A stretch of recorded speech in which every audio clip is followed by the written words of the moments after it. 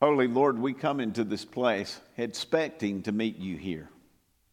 We come in here as people awake, people looking for the word, people wanting to dwell among one another as we wait for the Lord.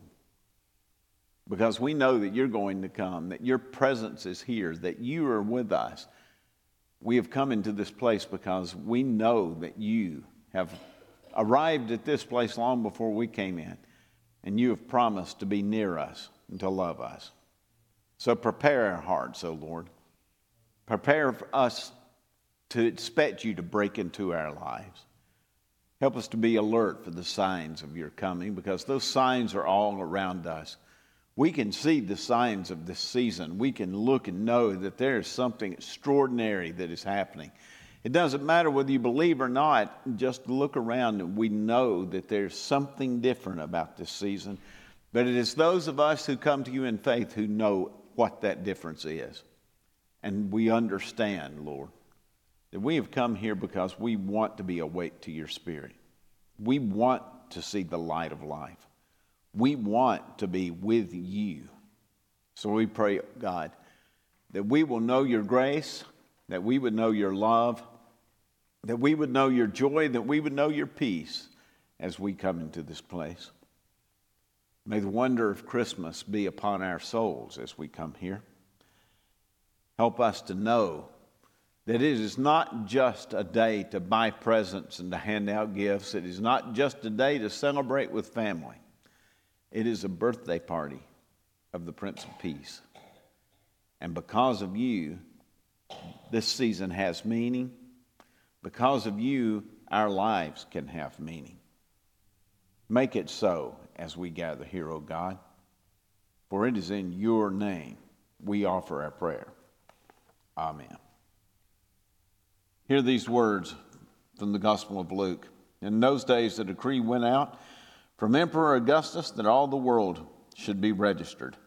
This was the first registration and was taken while Quirinius was the governor of Syria. All went to their own towns to be registered. Joseph also went from the town of Nazareth in Galilee to Judea to the city of David called Bethlehem, because he was descended from the house and family of David. He went to be registered with Mary, to whom he was engaged and who was expecting a child. And while they were there, the time came for her to deliver her child. And she gave birth to her firstborn son and wrapped him in swaddling clothes and laid him in a manger, because there was no room for them in the inn. The word of the Lord. Thank you.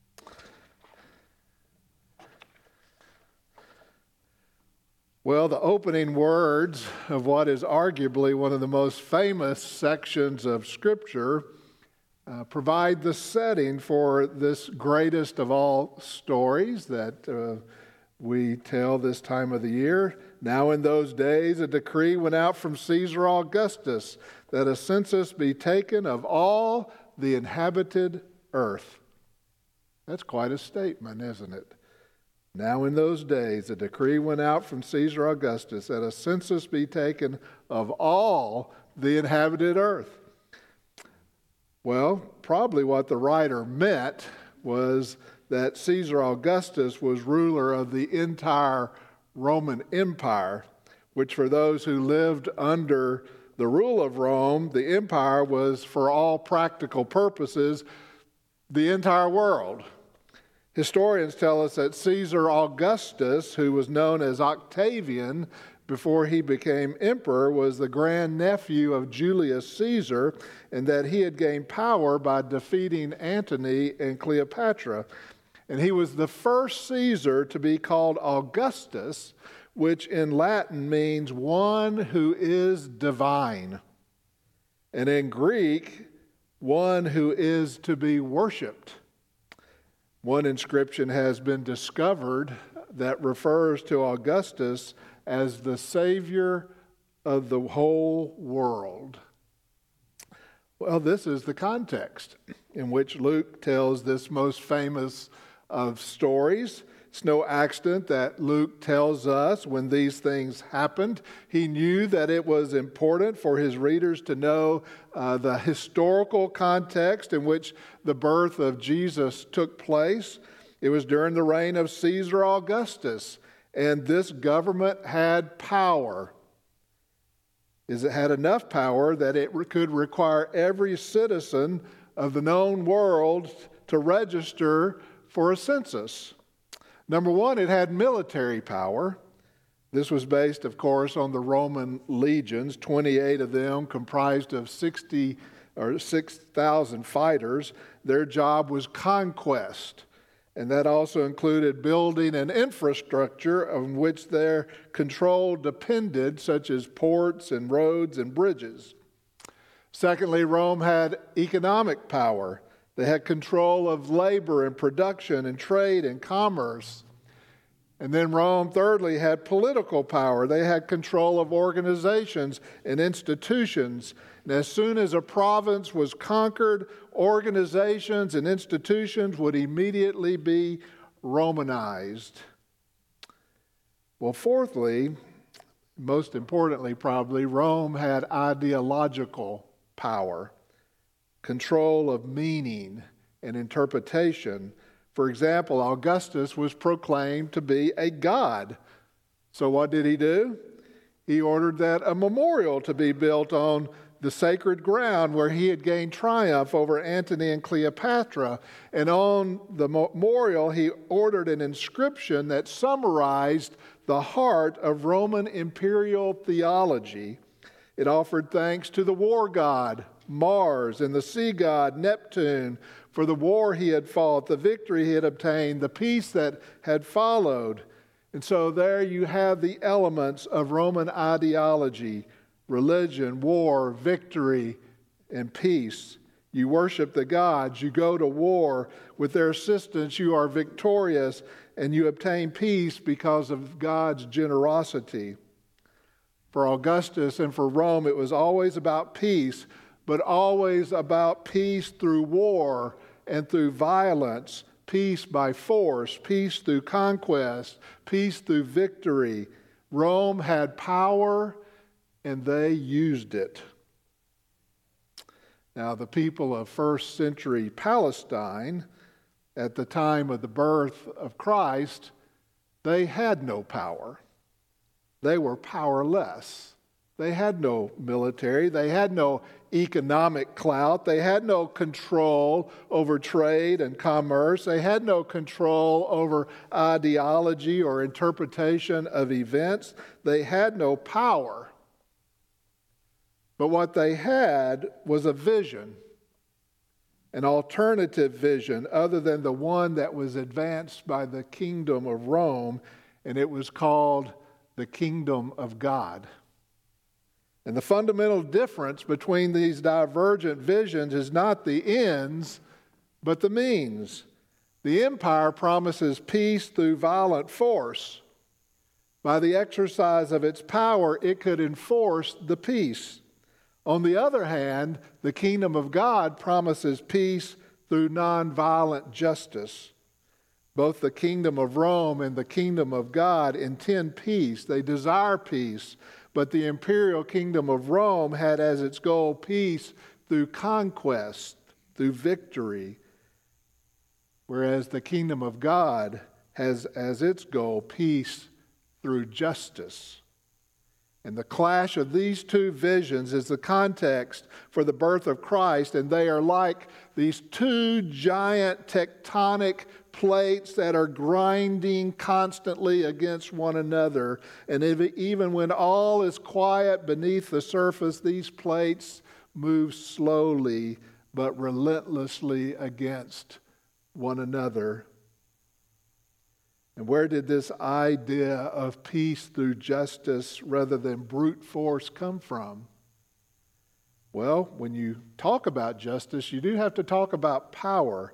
They are inseparably linked, and there's nowhere else in the Bible that we encounter such a vivid picture of God's power as that is depicted in the writings of the Old Testament prophets. And here we discover various examples of how power can be used to liberate and to engender harmonious relationships built on a nonviolent vision of justice and righteousness. In Isaiah chapter 11, a model of divine power is found in a messianic figure, a servant who is empowered by God's Spirit to bring justice and righteousness by acting justly and with integrity. This passage is a magnificent vision of a new kind of leader, one who is filled with the Spirit of God and will govern the people with justice and equity, and whose only sword will be his strong and powerful word. A shoot will spring from the stem of Jesse, and a branch from his roots will bear fruit. And the Spirit of the Lord will rest upon him, and the Spirit of wisdom and understanding, the Spirit of counsel and strength, the Spirit of knowledge and the fear of the Lord. This leader that Isaiah prophesied would come and would possess divine power, that he won't judge on appearances. He won't make decisions that are based just on hearsay. He'll judge the needy by what is right. He will render decisions on the earth poor with justice. His words will bring everyone to attention, and he will build faithfulness and righteousness in the land. And what is the result of the divine power that's found in this messianic figure? The wolf will romp with the lamb. The leopard will eat from the same trough. A little child will tend them. Cow and bear will graze in the same pasture. Their calves and their cubs will grow up together. The lion will eat straw like the ox. A child will crawl over rattlesnake dens, and neither animal or human will hurt or kill. Isaiah goes on to say that Jesse's root will be raised up high, posted like a banner, and all the nations will come to him. And this is a vision of peace achieved not by force, not by domination, but by righteousness and by justice. This very same language is used by Isaiah again and again and again to describe how this messianic figure will use his power. In Isaiah chapter 42, he writes, "Take a good look at my servant. He's the one I chose, and I couldn't be more pleased with him. I've bathed him with my Spirit, and he will set everything right with the nations. He won't call attention to what he does with loud speeches and gaudy parades. He won't brush aside the bruised and the hurt. He won't disregard the small and the insignificant. He will steadily and firmly set things right. And he will not tire out. He will not quit. He cannot be stopped until he has finished his work to set things right on earth." The prophet is describing a figure who is filled with God's Spirit. He will exercise his power. He will bring forth justice, not through violence, not through force, but with gentleness and with compassion. These two passages from the prophet speak of a new model of divine power, God's Spirit empowering human beings to govern justly and compassionately and wisely. And they suggest a model of leadership with the leader's power rooted and flowing from God's Spirit. This is the leader who will live out the vision of the prophets and will usher in the kingdom of God. Now, as Christians, as believers in Christ, we believe that Isaiah's vision of a divine leader is Jesus himself. We believe Jesus is the one empowered by God, the one on whom God's Spirit rests, the one who exercises his power with justice and compassion in order to liberate people from all sorts of suffering, all sorts of oppression, including our sin. Jesus' entire mission and ministry and life bear witness of God's divine power, a power that enabled him to seek reconciliation with even those who betrayed him and led him to a criminal's death. Now, we tend to think of justice as jurisprudence, catching criminals, sending them through the court system with due process, granting people legal representation and a jury of their peers. And if all goes well, those who are guilty of a crime, they go to jail. Such a sense of justice, though it's not absent from Scripture, it's not its central focus. Jesus also reminds us that justice has more to do with the care of the innocents than it does with conviction and punishment of the guilty. What does God's promise of justice look like?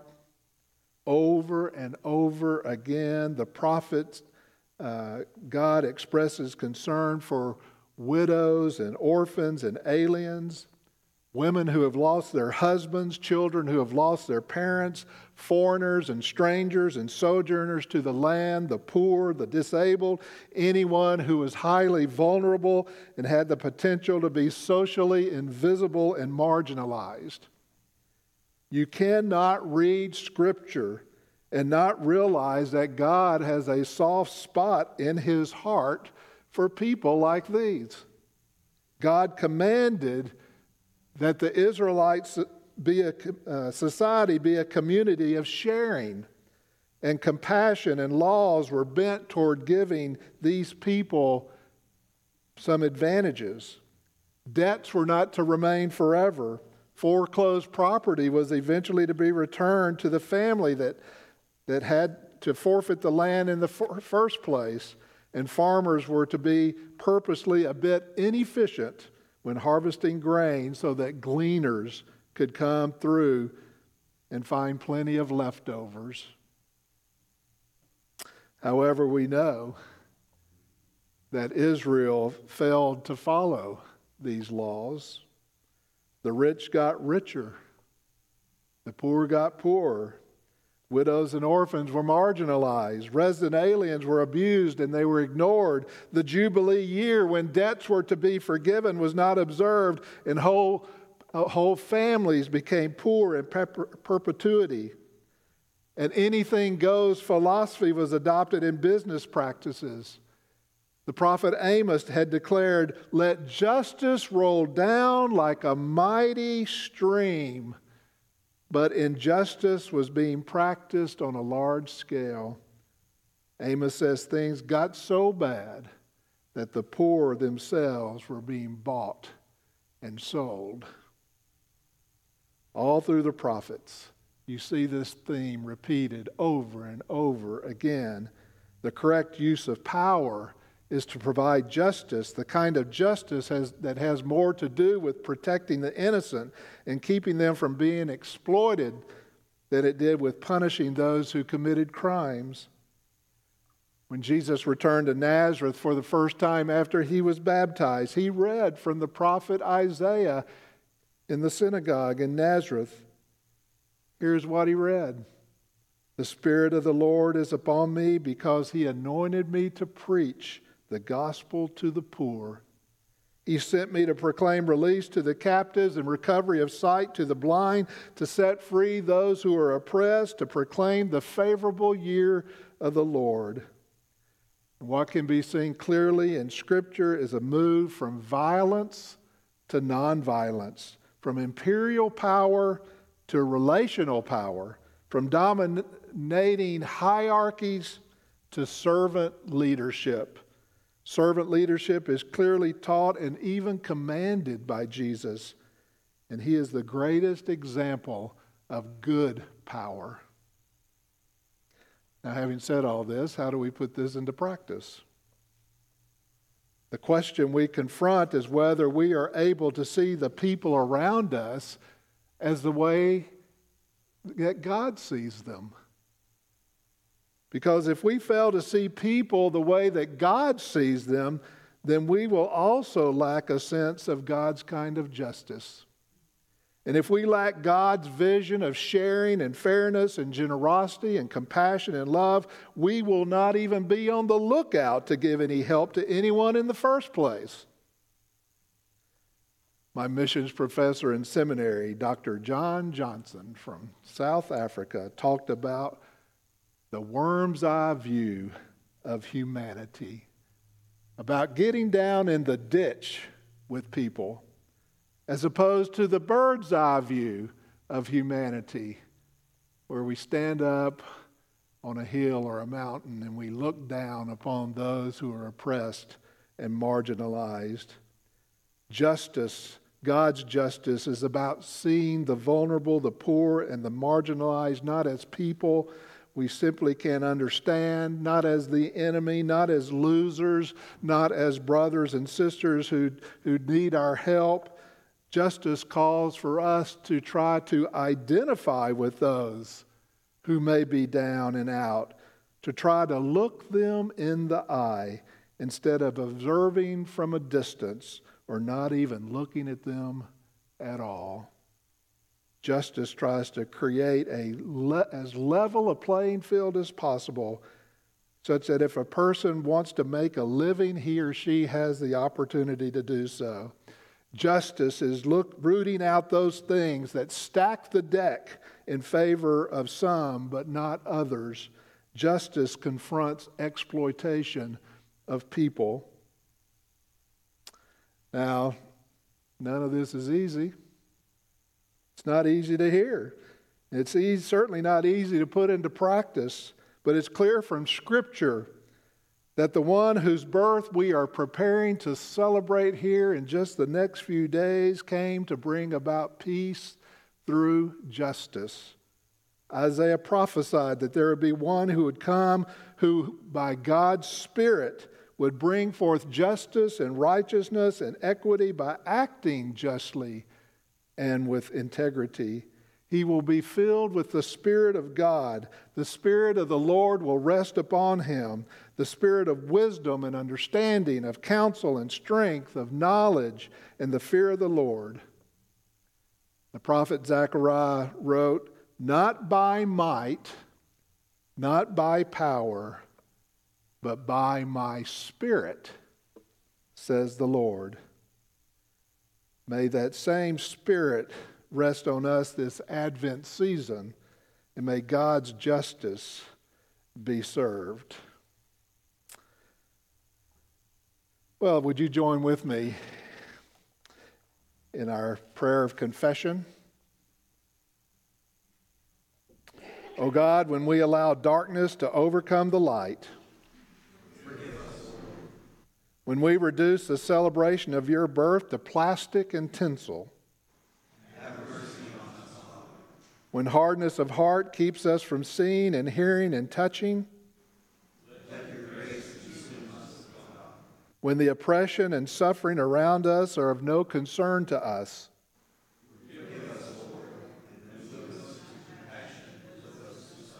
when our caring is not extended to action,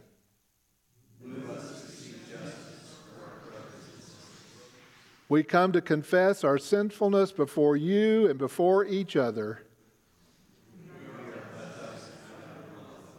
Remove all barriers that divide us.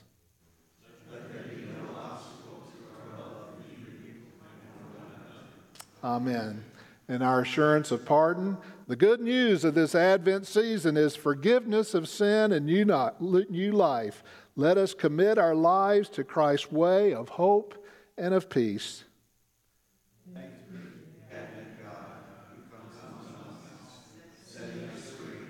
I want to thank you for coming out this evening. Immediately after our benediction, we're going to dismiss, invite everybody to go downstairs for table fellowship. I believe we're having tacos, so invite everybody to come down for that. Now, as we depart this place, may the joy of the angels, the eagerness of the shepherds, the perseverance of the Magi, the obedience of Joseph and Mary and the peace of the Christ child be yours this Christmas, and the blessing of God Almighty, Father, Son, and Holy Spirit be upon you and remain with you always. Amen.